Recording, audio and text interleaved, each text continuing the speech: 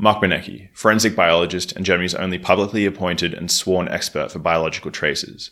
Mark is also an author, chairman of the Pro Tattoo Association, a state chairman for Germany's Die Partei, and much more. This is the first of a two-part conversation with Mark about the science of crime scene investigation.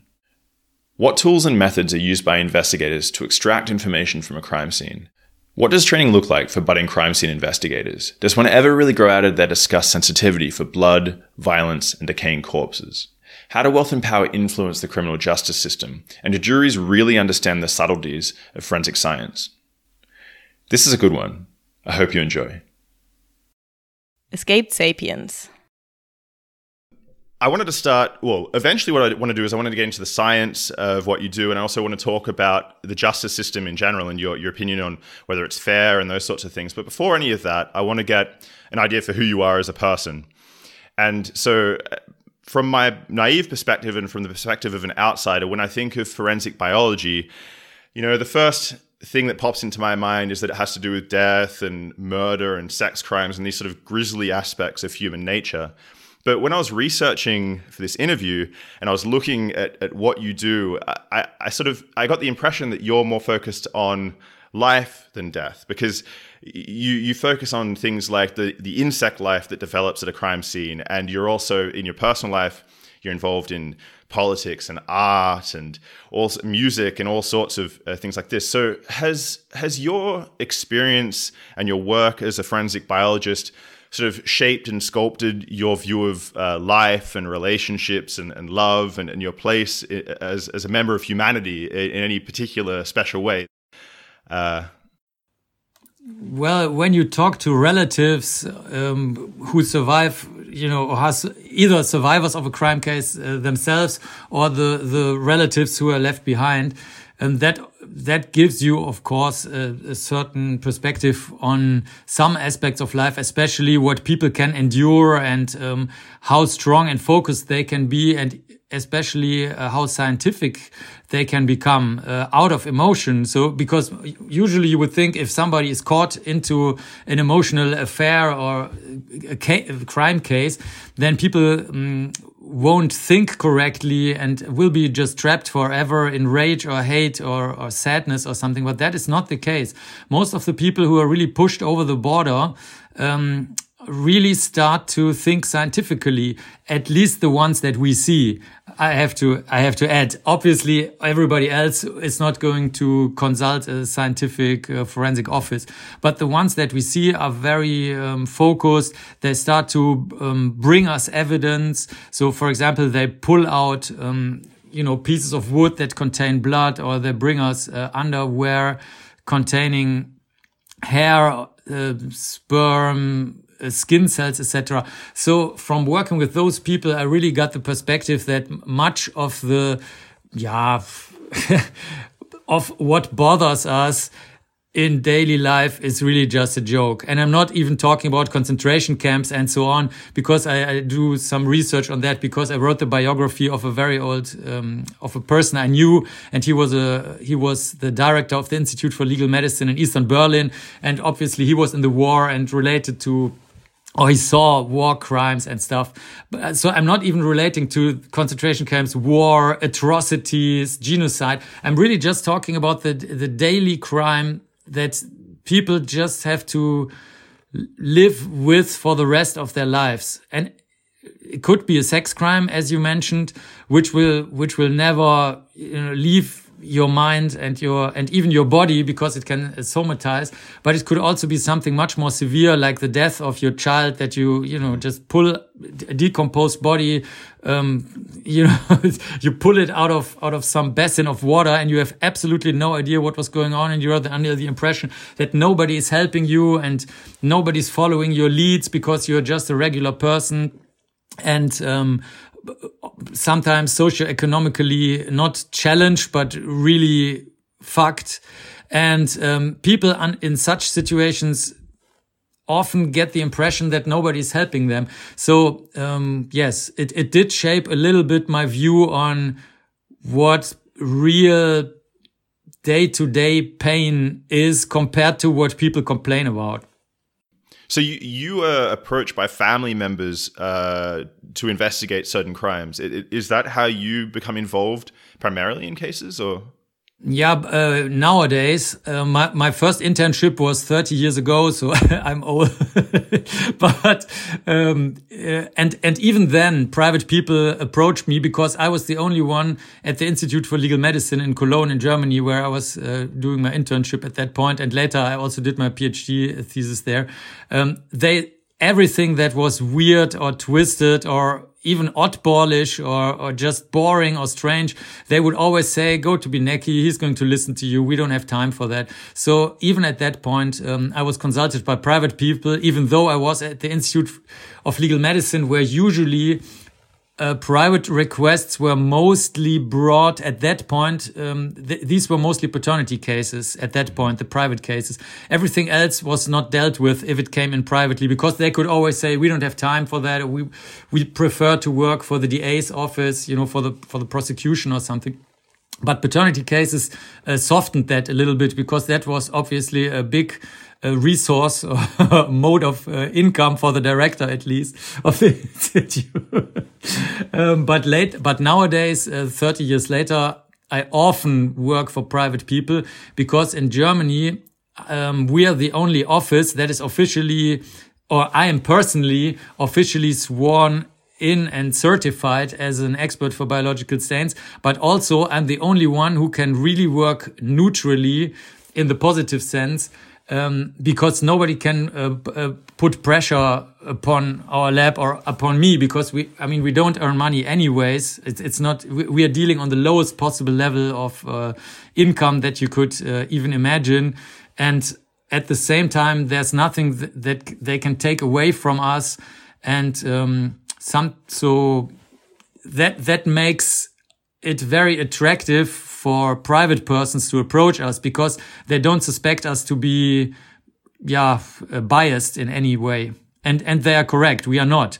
So even if you come from organized crime, or if you're the richest, wealthiest, healthiest, cleanest, and most beautiful and straightforward person on planet Earth, I would listen to both of you.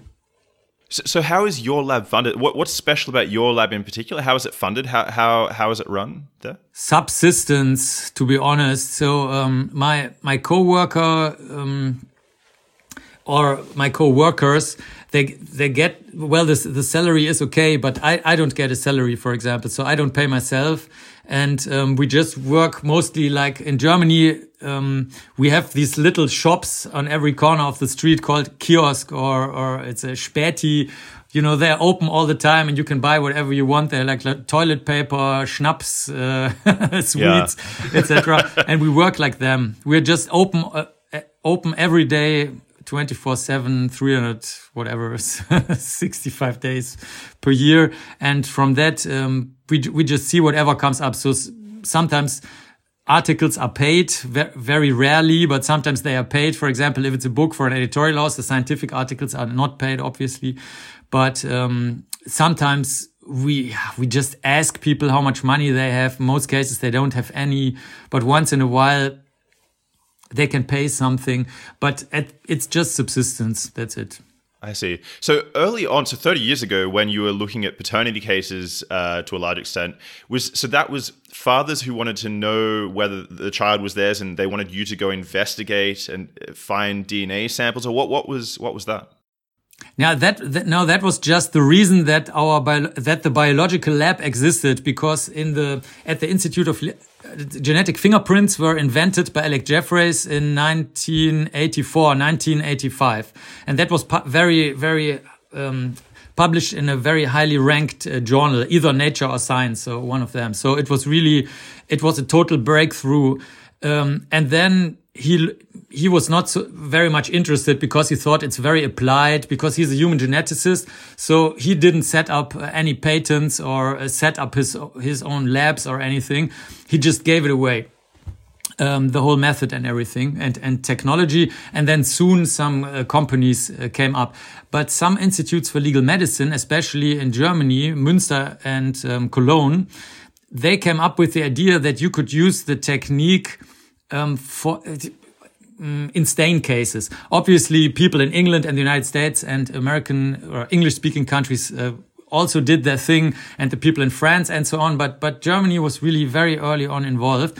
And the institute in Cologne had a basement. And in this basement, this was full of tiles. So everything was full of tiles, so you could keep it very clean and tidy. And that was good, because when you're working with DNA, then it's good when you work in a tidy environment. These were the former stables for the apes that had been used for research, like to shoot them or to strangle them or to hang them or to expose them to radiation. But that was not allowed anymore.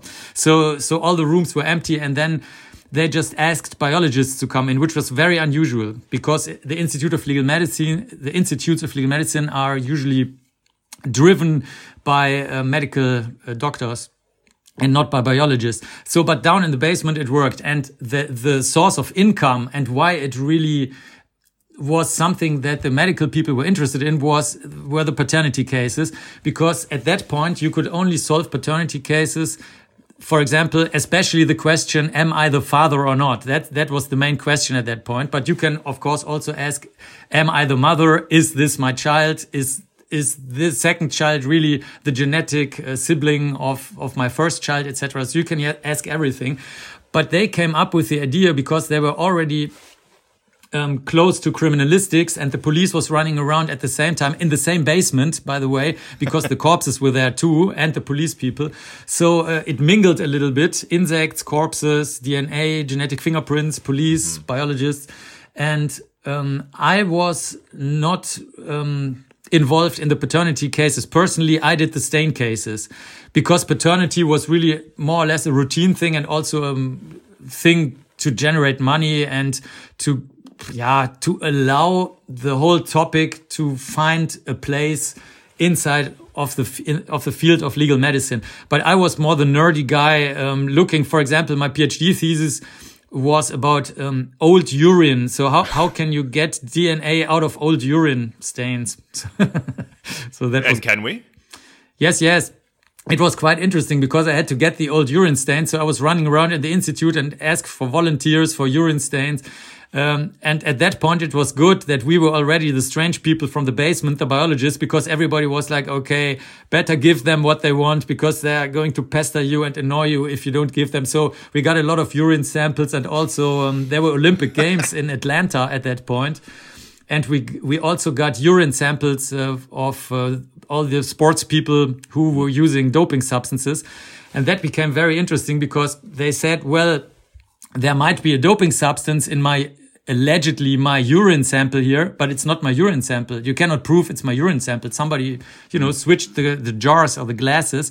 And then we came in as the DNA people, and we're like, well, but your DNA is in the same urine sample. And that made it a little bit more complicated than to claim that it was not their urine, even though they found ways out of those situations, like all criminals do. But I'd never thought of that. Is that done routinely now, that sort of analysis? Yeah, I think today, I think they try to solve it more diplomatically, for example, by stating that they were using a substance that was not forbidden at that point, to avoid the whole technical thing, because they are a little bit afraid that this may be very substantial and hard evidence. So usually they try to drag it on the juridical side and say, yeah, it's possible. Wow, super sorry. But, if you look in the law, we applied this substance on June 30, but it was forbidden only since July 1. So super sorry, but legally we are on the safe side. I think that's what they do now, preferably. So is there a lack of expertise in? So I know there are body found places where they analyze the decomposition of bodies in the United States, for example. But in Europe, is there a lack of your expertise? Is this why you're personally sought by private people? Well, in our field, there's always a huge lack of everything. Lack of prevention, for example, when it comes to suicides. We have in Germany, suicide, if you are younger than 25 years of age, then suicide is either on rank place 1 or rank 2 of the kinds of types of death that occur. So it's very frequent. So 600 kids or juveniles kill themselves every year in Germany alone, and 10,000 persons kill themselves every year in Germany, and it's not a big country. So that's a lot. And, we were like, let's talk to teachers and to kids just about the problem, to distinguish between mood swings and actual depression, or about parents who really neglect kids, or parents who are just actors, professional actors, and just have a very liberal lifestyle, and that's not neglect necessarily, but it's just fun, maybe. And, but it doesn't work. So prevention in that area is very difficult, because usually the schools are like, oh no, you can't talk about that. That's too rough, Then, of course, you have all the people, the so-called invisible people. I call them invisible people. It's not a technical term, like drug users, people with mental illnesses, but also with personality disorders, or all together. It all comes together once in a while. And they are just invisible. They die at home and they just decompose, and somebody finds them or not. Mm-hmm. Sooner or later, they will be found. Okay. But messies, people who are just socially very retracted, like people with schizoid personality disorder, not schizophrenic. That's totally different. Just schizoid. So they just sit at home. Sometimes they are computer nerds, but sometimes they don't have any social contacts at all. So nobody knows that they live in the house sometimes. And in all those cases, usually nothing happens when it comes to criminal investigations, because the police says, hey, we don't know anything. We don't even know if the person has enemies, because we don't even know if the person has any social contacts. So, the person is decomposed. We don't see any signs of a crime, but that doesn't mean anything, because if you don't look, then obviously you won't find any sign of a crime if the skull is not cracked. Or suicide cases in which persons, or even homicide cases in which persons allegedly are robbed or assaulted in a foreign country, and then it's a matter of the police departments cooperating. For example, in Germany, when I have cases in Spain, then usually I go there, I find very interesting stains, but then the German police tells me, if it's a case relating to German citizens, they're like, okay, but this is still a case for the Spanish police, because if you as a German are slaughtered in Spain, then it's a case for the Spanish prosecution and Spanish police, because we Germans don't have a juridical right to enter Spain and work there. So in many cases, just nothing happens. And, and so there's always a lack of everything in our area, but that's unavoidable. Also, final example, we have court cases, and then a few years later you get a stain-wise. I'm only talking about hard evidence, not about thinking. Nobody is allowed to think in our lab. Thinking prohibited. So we have hard evidence that the crime did not happen as it is written in the final statement of the court. It's because we have an oral statement of the court and then a written statement. That is a German thing. And the written statement is more detailed. And the written statement sometimes is like a novel. It's as if somebody was there and a drone, and the drone observed it all. This has to do with our legal system. So we know very precisely what the assumptions and the assumptions, I would have to say, in many cases of the court were. And then we just find out it is impossible that it happened like that, stain-wise. And in such cases, you can't do anything, because in many countries, once whatever the court decided is decided, this is final. And no matter what you find out later, there's nothing to do. This is different in the United States and Australia and England, because they have a different legal system. And many people who watch cinema movies think that once you find out new evidence, then you could easily start the trial new. But I personally, in my practice, I had that situation twice in 30 years, that the trial was really begun new upon the arrival of new evidence. In all other cases, somebody in the judicial system said, nah, it's not enough, or nah, you know, so something. what was special about those cases? Was it that the people were particularly wealthy, or was what was it that made those stand out? That's a very wise question. In the first case, the person who was killed was the sister of a DA, of a prosecutor. That was the first case. Or I would have to say that was not even a case in which the whole case was started anew, but it was a case in which special evidence was used. So that's something related to what we were talking about. And in the other case, it was a very good lawyer who invested a lot of time into the whole case. Yeah, that was this. So this seems like a sort of a crazy system that you can't Can I ask, when there's a case in court, do the jury, in your experience, often not have a good understanding of the subtleties of this forensic science? And do police themselves also not have a very good understanding of the subtleties? They have a different understanding. They are more. The police is, which I like, is very much sleeves up. So they would come to our lab in former times, especially in summer when there were a lot of decomposing people because it was warm and humid and a lot of insects were flying around, crawling, etc. They would just give us cases to check what comes out, and then later check if what we found out matches what they found out with their real police work out of their view.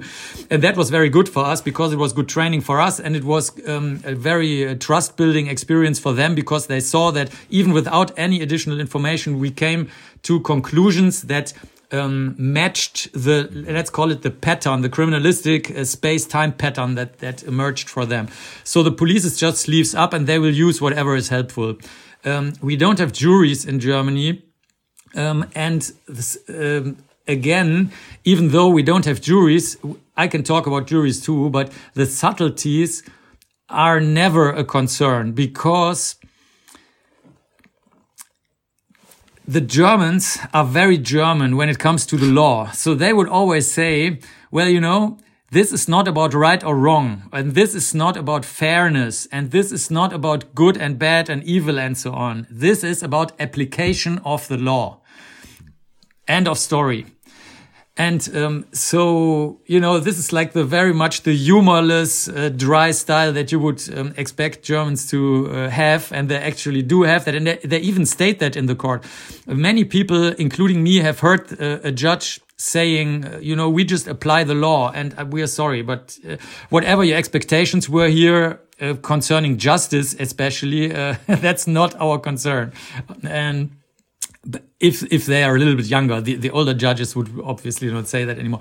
And concerning juries, when I worked in Manhattan, at the Chief Medical Examiner's Office, which is also an institute for legal medicine, but it's under the it belongs to the mayor's office. So I was employed by Giuliani of Trump fame. He was the mayor of Manhattan at that point. I liked him, I have to say, because my final paycheck was not paid to me, and then I wrote him a letter and I got the money. So I'm thankful. I'm thankful for my final paycheck. That was his office. So he also does good things. And the juries in the United States are very often composed of people who are interested in CSI movie-like facts. But when it comes to statistics and so on, you literally see them sleeping. I personally saw members of juries falling asleep. And then, since I was not a lawyer or any juridical person, I would whisper and say, is it allowed to wake them up just very kindly and friendly? And they're like, oh, good God, no, don't talk to them. If they sleep, they sleep, you know. You just don't whistle, don't snap your finger or anything, because that's going to be for the trial, because then you're influencing something. Okay. So the juries... That's a little bit terrifying, actually. So especially, I mean, if people... forming their opinions of cases based off CSI, and I guess in Germany you've got the Tatort Reiniger, which is the equivalent, probably. How accurate are these depictions? Are they, in your opinion, are they sort of rubbish, or do they touch on things at least a little bit realistically? I have absolutely no idea. The last thing I saw was The Silence of the Lambs. That was in the 1990s, a movie with Jodie Foster, and that was more realistic than it sounds, or it seems probably to some people who watch it, because you do have the enthusiastic young, let's say, FBI special agent, policeman. It could also be a lawyer or a DA, as a prosecution person. They do exist, and also the serial killers can be pretty much like the guy who's in that movie. But I know that because sometimes I talk to all types of offenders, including serial killers. But in general, the crime novels are very inaccurate, because since Sherlock Holmes, Sherlock Holmes is a chemist by profession. He's not a policeman. He's not even a private detective, strictly speaking. He's really a chemist, and his big work is scientific work on ashes of cigars and cigarettes and so on. So I would call it a microscopic chemical work, something like that. So at that point, you did have the scientific criminalist, or natural scientific criminalist. But in most of the cases, when authors ask me, either movie authors or crime novel authors, or something in between, or for TV and so on, or Netflix series, it always gravitates towards an exciting, emotional story. And even the novels that people think are very scientifically accurate, they just aren't. So, for example, one of the questions that I'm asked most often is that if maggots crawl northwards. That's out of a crime novel that was very famous, I don't know, maybe 20 years ago. And it took me a long time to understand why people ask me that very particular question. And the reason was that the book was sold as if everything that is written in there on the scientific side is researched so well that it is completely correct. No? So, but my experience is fiction. So can I ask, the maggots, are they affected by the light? Because a lot of insects are affected by light, right? So maybe this is where that came from, because... Exactly. Yeah, you're right. They crawl northwards often because the sun, in many cases, comes from south wards.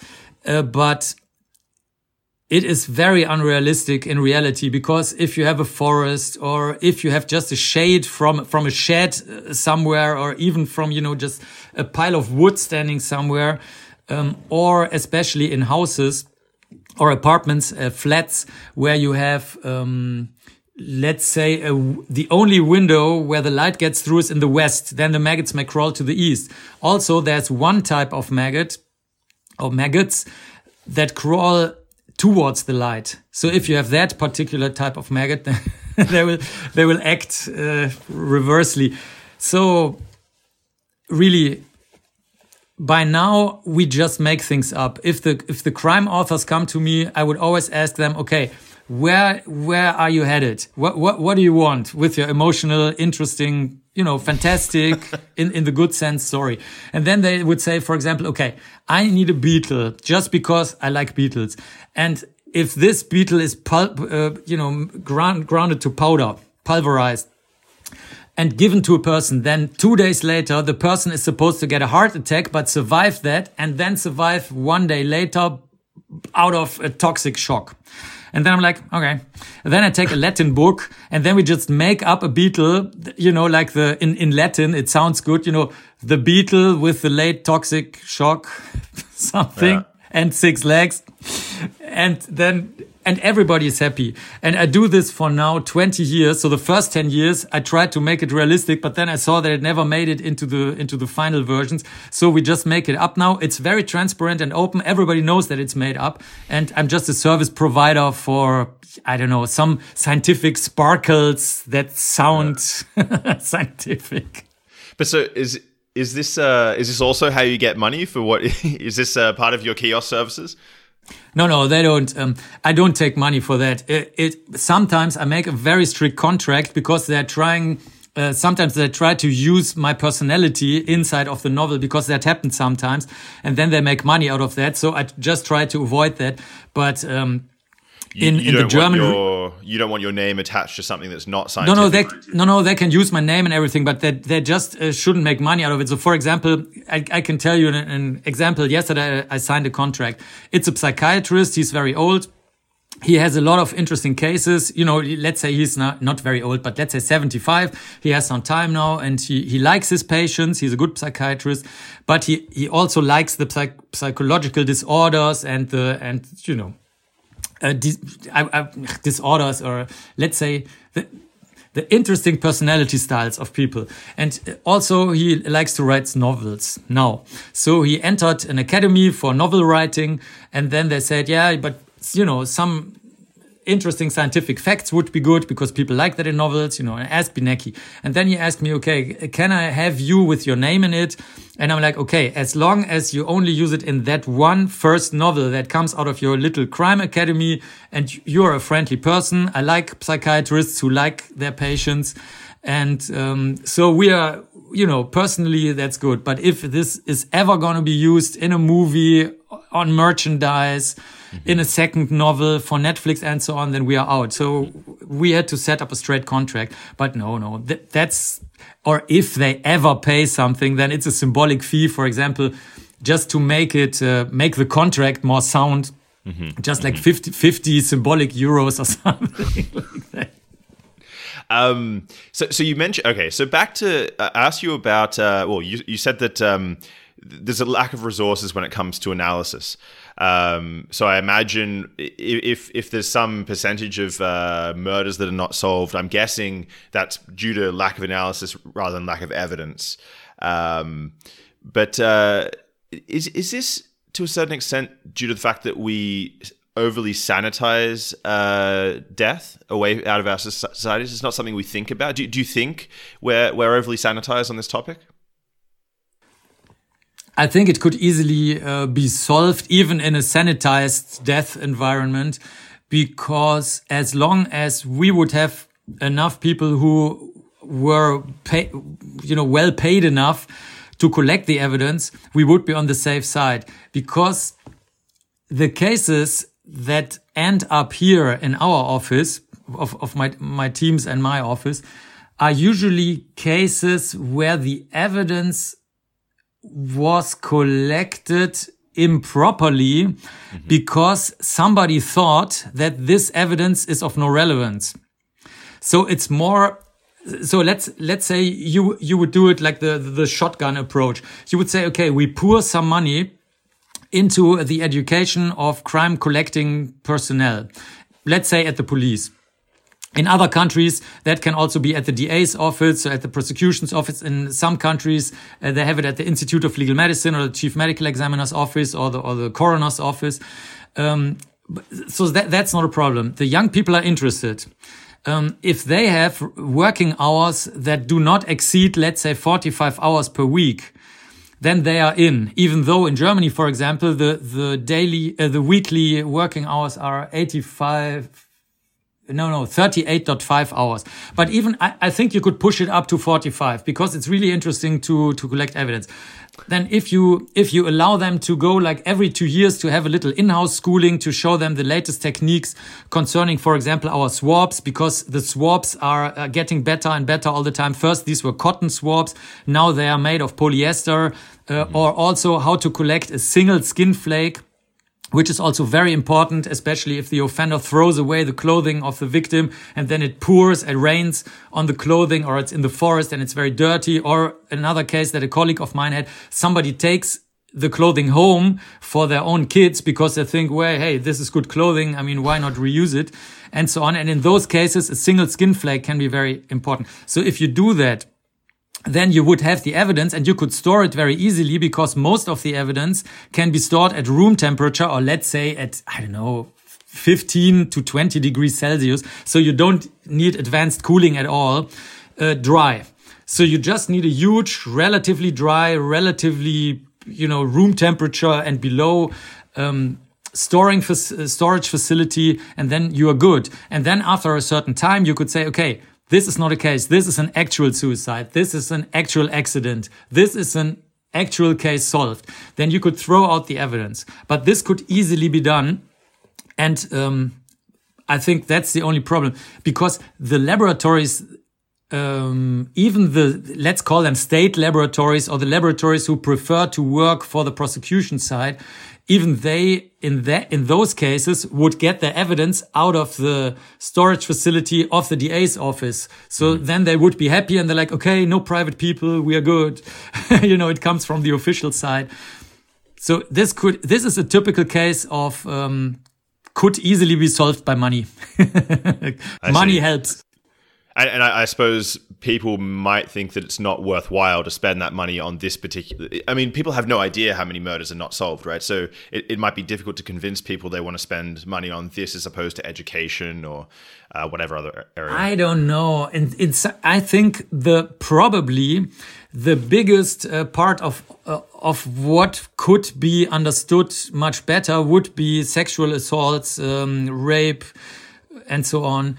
Because in many cases the situation is difficult. You see that with I don't know if you ever heard that the huge global Me Too campaign. In many cases, they start to fight amongst each other because some people say, okay, I'm a real sexual assault case. You're just a faker who just, when you were young, you tried to get money or something out of, you traded sex for money or for influence or for a job. And now 20 years later, you're ashamed and so on and so on. So they all start to fight with each other. Or many cases, we also get these cases where especially females who are a little bit on the let's say on the shy side. It's not an accurate description, but let's call it like that. Sometimes they endure sexual offenses of which but they don't have a concept that this might be a power abuse or sexual offense. And I think what probably society might shy away from is the fact how very deeply rooted and how very widespread that is, especially inside of families. Sexual assault, rape, things. Because I can give you an example. How quickly the stains shed a very bright light on a super surreal situation. We got a case in which just a dildo or a vibrator was brought to us, and then we took the swabs and checked for DNA. And the question was, did the father use this sex toy on one of the kids? So we expected probably a DNA mixture of the father and the kid, or something like that, or only the father's DNA or only the kid's DNA. So everything is possible. Like I said, we don't think, but then we found the DNA of the whole family on the sex toy, and we're like, that is kind of strange, but. Okay, what do we do? Okay, let's check which cells are these, because is it from saliva? Is it from vaginal cells? Are these sperm heads? What is it? And this is where the problem starts. If you're just a DNA lab, then probably you just don't know what the cells look like microscopically. I'm old, I know that. So I can do a so-called Christmas stain, which is a very easy type of staining the cells on a slide, on a little glass slide. And you do microscopy. You can take a photo of it, and then later you can tell the jury or the court or whichever system you have, I saw the sperm head. I know it was a sperm head. It's not just any DNA from something, any type of cell, but it's a sperm cell. Or I know it's a vaginal cell because I saw the vaginal cell. Here is the photograph of the vaginal cell, and so on. So what came out at the end of the day was that the whole family was using the sex toy freely because the kids grew up in an environment where touching your sexual organs, using sex toys, having sex with each other, was just normal for them. So juridically, obviously, that was sexual assault and whatnot. Yeah. But socially, it was normal for everybody in that family. And they also had sex with each other. So if those things would be cleared up stain-wise, much more, then we would get a much better grip on prevention. Because, for example, if you ask the 10-year-old daughter, then probably the teachers or whoever talks to the kid would never like imagine to ask, say, does everybody in your family have sex with everybody? And are you freely using sex toys without cleaning them? And do you just, store the sex toy in a cupboard where everybody knows where it is and you can always take it? And I mean, you wouldn't just imagine or dare to ask such a question. But if we would get much, much more information about that, it would make it easier for everybody involved. So we are not talking about homicides here, but about just social dysfunction, probably. Yeah. I guess it helps you know the questions to ask, because if you ask a girl, have you been assaulted? She may say no. But if you ask very specific questions like, did this happen to you? Did this person to? Then you might get yeses, where otherwise, if you hadn't known the questions to ask. Is this something that I imagine? So at the start, I said naively, as someone from the outside, I focus on the grisly aspects of the job. But is this something that's really rewarding, being able to, have the chance to exonerate someone, have the chance to stop someone from murdering someone else? Is this something that sort of drove you into this job in the first place? I'm mostly interested in stains. I'm just like I had a checkerboard square pattern shirt when I was younger, and everybody was making fun of it, and I just didn't know. I'm like, what's wrong with checkerboard pattern shirts? So really, I just didn't understand it.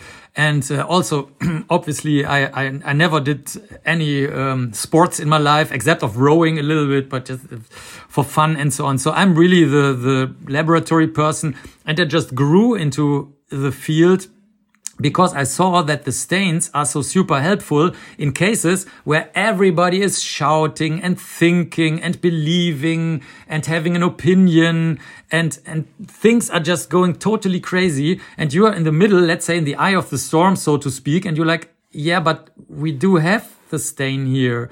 This fiber tells us what happened. Why is everybody shouting and running around and crying and so on? So it just calms down in my world. It makes the world a little bit more calmer and more easy to understand and so on. Rewarding. I think you need the personality trait to know or to be resistant to believing that you make the world a better place or anything. The world is whatever it is, mostly driven by economic pressure. And then also by other pressures, but economic pressure is probably the main factor. And this is nothing that is within our reach. But we can, obviously we can only do what is within our reach. And my personal interest is stains. For example, my colleague Tina, whom I mentioned before briefly, she's also a very good person. You can always ask her, hey, we got a little bit of stomach content from a decomposed, or not fully decomposed, from a dead person. And the police is asking questions about when was the last meal eaten, because they do have witness statements. Mm-hmm. Would you like to check through the stomach contents? Even though they are thawed, because, they were sent via postal service. It was warm. So then the ice melted, the ice packs melted and everything. And she would always just, without thinking, she would always say, yeah, let's do it. So we set up our microscopes. And then we are in our little world and separating, like, oh, look, this is a little bit of a fat droplet. This is a piece of a vegetable. This is a piece of bread. Hey, wait a second. Haven't we seen the breadcrumb seed before? Okay, let's start to count, and from there it goes. So, and then we can sort, we can count, we can make the world calmer. We can do our thing, and then everything is peaceful. So to be honest, we are not the good guys. We are just the nerdy guys. It sounds like scientific meditation, or it is. But so it sounds like a lot of what you do really is experience. Then, so you've in previous cases seen that seed or that you mentioned. Is it just years of experience that allows you to determine these? Say, for example, I came to do training with you. What would that training look like?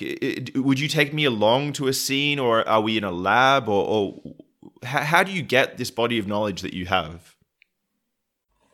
Okay, first of all, it's better not to rely on your experience at all. Because that would be thinking. It would mean that I have experience and my experience has a value in this particular case. And that's already thinking. And in my lab, you would be out then.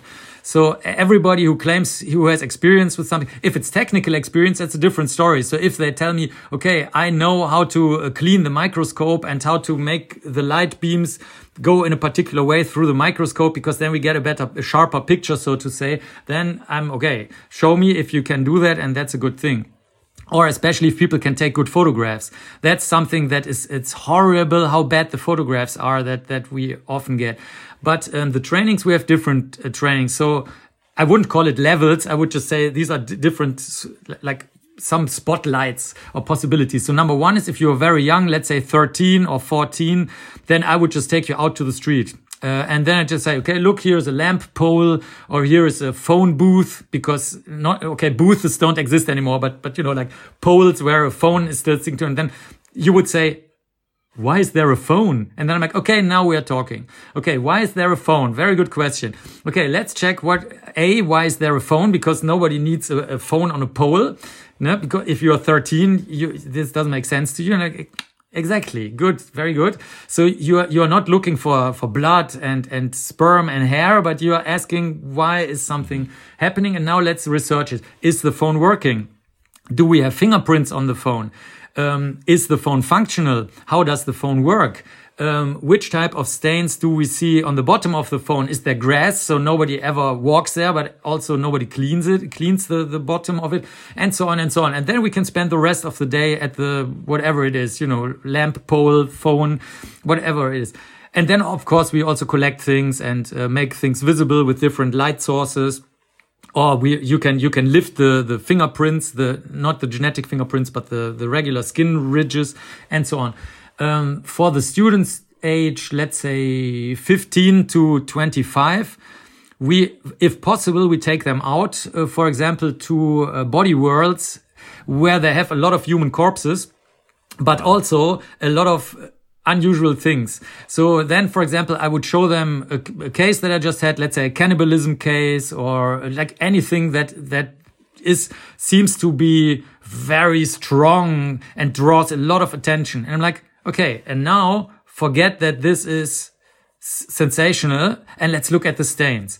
And before we do that, let's say you see a certain structure on a photograph. Let's say a person is decomposed and you have a certain pattern on the skin.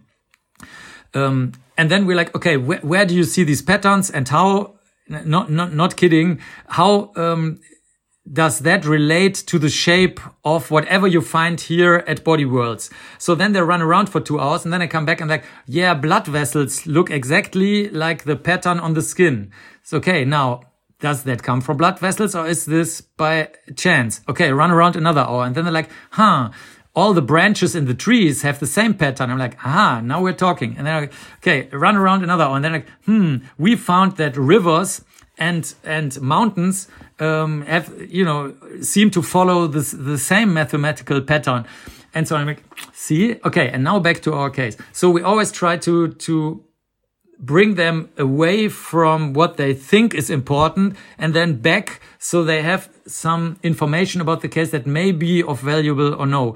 And then, of course, we have specialized trainings where we're just sitting 5 days in front of a microscope and look at insects from decomposing material that I just put it out somewhere, and then they have to find out how long did the insects live on that decomposing material. Which insects are these? Of course, I will mix insects that don't even live in Europe, for example, from Latin America, amongst the insects, and so on. So it's from very much don't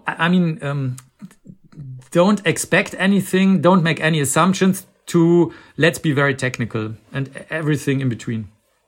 How long, in your experience, do people become completely desensitized? I mean, you said you go to a body worlds where you have some bodies there, and then you're asking them to pay attention to specific things. Does that act in itself help to desensitize people to what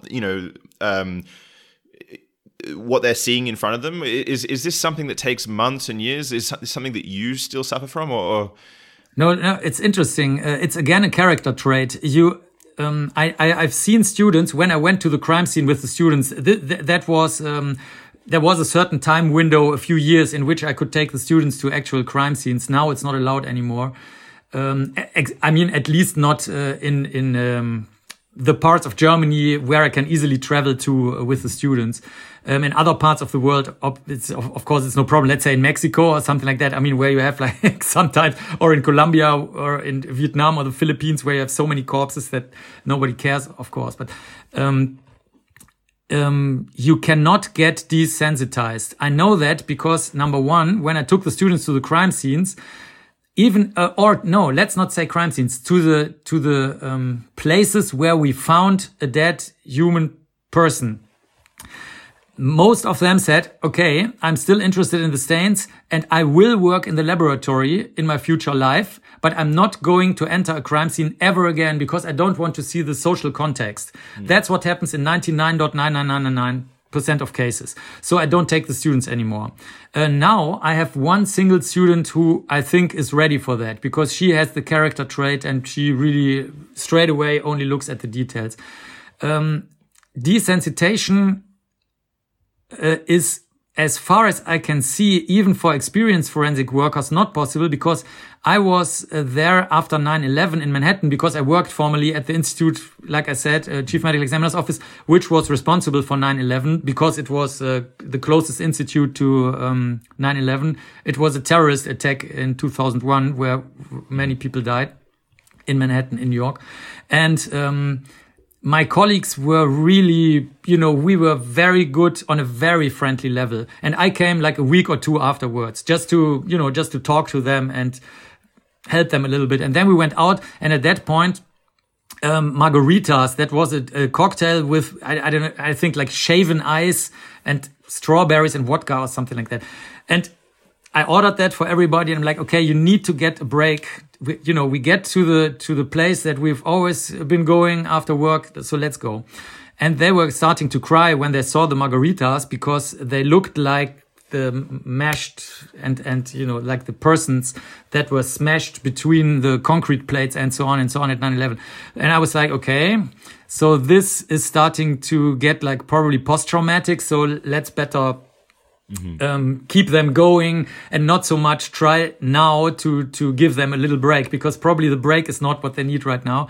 And then the second thing was that a colleague of mine from Düsseldorf, which is 500,000 person city in Germany where they do have cases, especially the invisible people cases, like decomposing people at home, like I said before. And they were at a mass grave in the more eastern parts of Europe. And to my total surprise, these were people I knew for years, and they were dealing a lot with decomposition and, 11-year-old kids killing themselves by jumping off the bridge, the worst traffic accidents that you can imagine, like everything. Elderly people raped, like 95-year-old person raped, even though the person couldn't even talk anymore and had like a catheter inside of the bladder, and still the man shoved the penis vaginally inside of the person, and so on. So everything. But that was too much because out of the mass graves, they got the jewelry and the clothing. And then they were asked if they could talk to the relatives to identify these items to find out which people were in the mass grave. And after a few days, they stopped. They said, okay, we can either take our jewelry, clothing, etc. out of the mass grave or talk to the relatives, but not both. So from things like this, I think you really have to have certain character traits that only few people have. My colleagues have that in my team. They do have that for sure because I've seen it plenty of times. And I do have the same character trait too, but most people don't, even in the field. So desensitization, as far as I can judge, is impossible and also not necessary. This is kind of interesting to me because, I would imagine the people who are seeking this sort of an education there's already been a filtration process. So you're dealing with people who already may have a better chance of dealing well, let's say, with what others might just consider disgusting or emotionally difficult. And even then, you're running into this. I have something to the filtration, just quickly. I think there are so few people in our field, not only because of the money and so on, like I said before, but also because nobody wants to do the job. So you're right. There is a filtration process, totally. Yeah. It's amazing that it doesn't sound like it's much better paid then. If this is a supply demand problem. But I'm like I said, I'm the only one who's officially certified and sworn in. I'm just not abusing my power here in that point, because I could easily do that. I could like some of the lawyers, I could say, okay, before, like especially in the United States, before we start working, I need 25,000 US dollars or euros, or, because that's just how much it costs. And that would be true. That would not even be a power abuse. But in my personal, just not professional, in my personal opinion, it is a power abuse, because I'm the last resort. So, it's like these stations at the Autobahn in Germany, where the sweets that usually cost like 50 cents now cost €1.50, because it's the only station providing you with sweets. And I don't want to be such a person. But that's a personal thing. So on the topic of disgust, I know, you're vegetarian or vegan? Vegan. I was very curious to ask you a very particular question. So when you consider the thought of eating meat, does that disgust you? No, it's mostly for two reasons. One is I just very much dislike pain. Personally, I'm a total, I don't want to say the word, but I'm a very soft person when it comes to pain. And also I'm one of the people who has like a very low pain threshold. So when I go to, let's say, even if they just remove like a dark spot on the skin or something like that, I really have to tell them, you must give me twice of whatever you inject. And they're like, oh God, another junkie, And I'm like, no. It's the low pain threshold.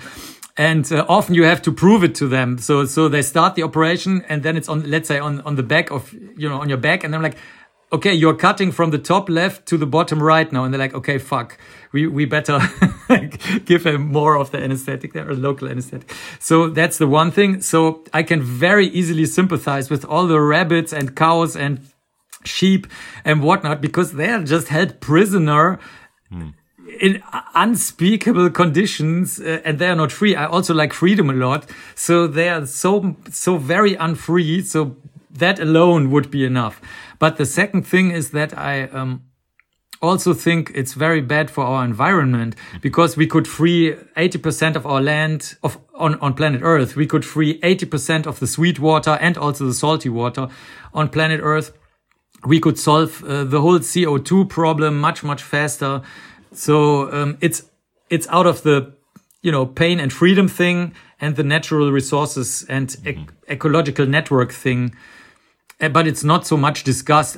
It's more like, it's like if I would invite you over to dinner and then serve you stones, then probably you would not be disgusted, but you were just like, why? I see.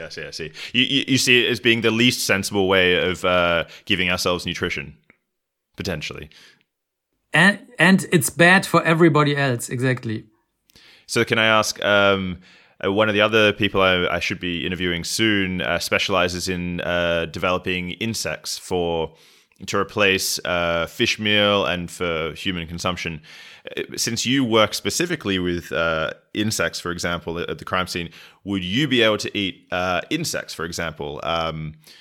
There's an argument from the ethical side that there's not as much suffering as, say, a cow or a pig, and on the environmental side, it's also 10 times better in terms of the amount of protein per resource that you need to develop that protein than, say, a cow.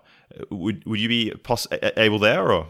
I just gave a speech on that at the Congress for people who are trying to do the insect breeding for food purposes. I am completely against it, because at the end of the day, whenever you try to sideline the actual network of life that we have on Earth, like fungi, bacteria, plants, allegedly higher animals, water, even temperature, everything that plays a role there.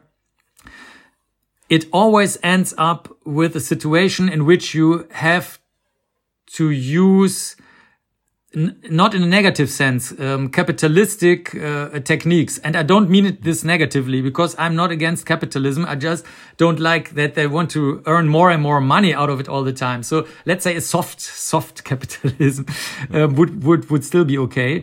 But if you use insects in mass culture, and this is proven many times, because this is the thing that's around for now, I don't know, maybe at least 10 to 20 years, it always ends up the same with shrimps, fish, of course, cows and everything else. You always have to use a lot of medication. You are polluting the water much more than you want. So economically speaking, or even bioeconomically speaking, it may be 10 times less harmful, but it's still so very harmful to the biosphere, to all the little strings and influences that all living beings have amongst each other, that it's still just a bypass that is typical for humans who overestimate how much they can manipulate nature. Mm-hmm. And this is proven many times. So whenever you start mass culture of whatever it is, it doesn't work. I can even give you an example concerning plants. Because we in Germany, there are still some people growing apples and pears and so on. And even there they found that even if you use insecticides, which they always do, even if they claim not to do, and they want to do it biologically, then they don't have a wild, like flowers and whatever they call it, amongst, in the middle of those trees, because they're like, we don't know. Then the pears and the apples don't look perfectly and we cannot, sell them easily in supermarkets. But they started to grow wild flowers and whatever wants to grow there a little bit outside of these, I wouldn't call it mass production, but like not industrialized, like civilized apple production and pear production and so on. And they found that even then, if they let a little bit wilderness grow just a little bit outside where it doesn't disturb the industrial process too much, it even raises the amount of good apples and pears that you get. So even there you can see that the more you allow nature to re-establish those little strings that I was talking about before, you even earn more money. That's what I meant with like a soft capitalism. You can work together with nature, but it won't work with mass culture of insects.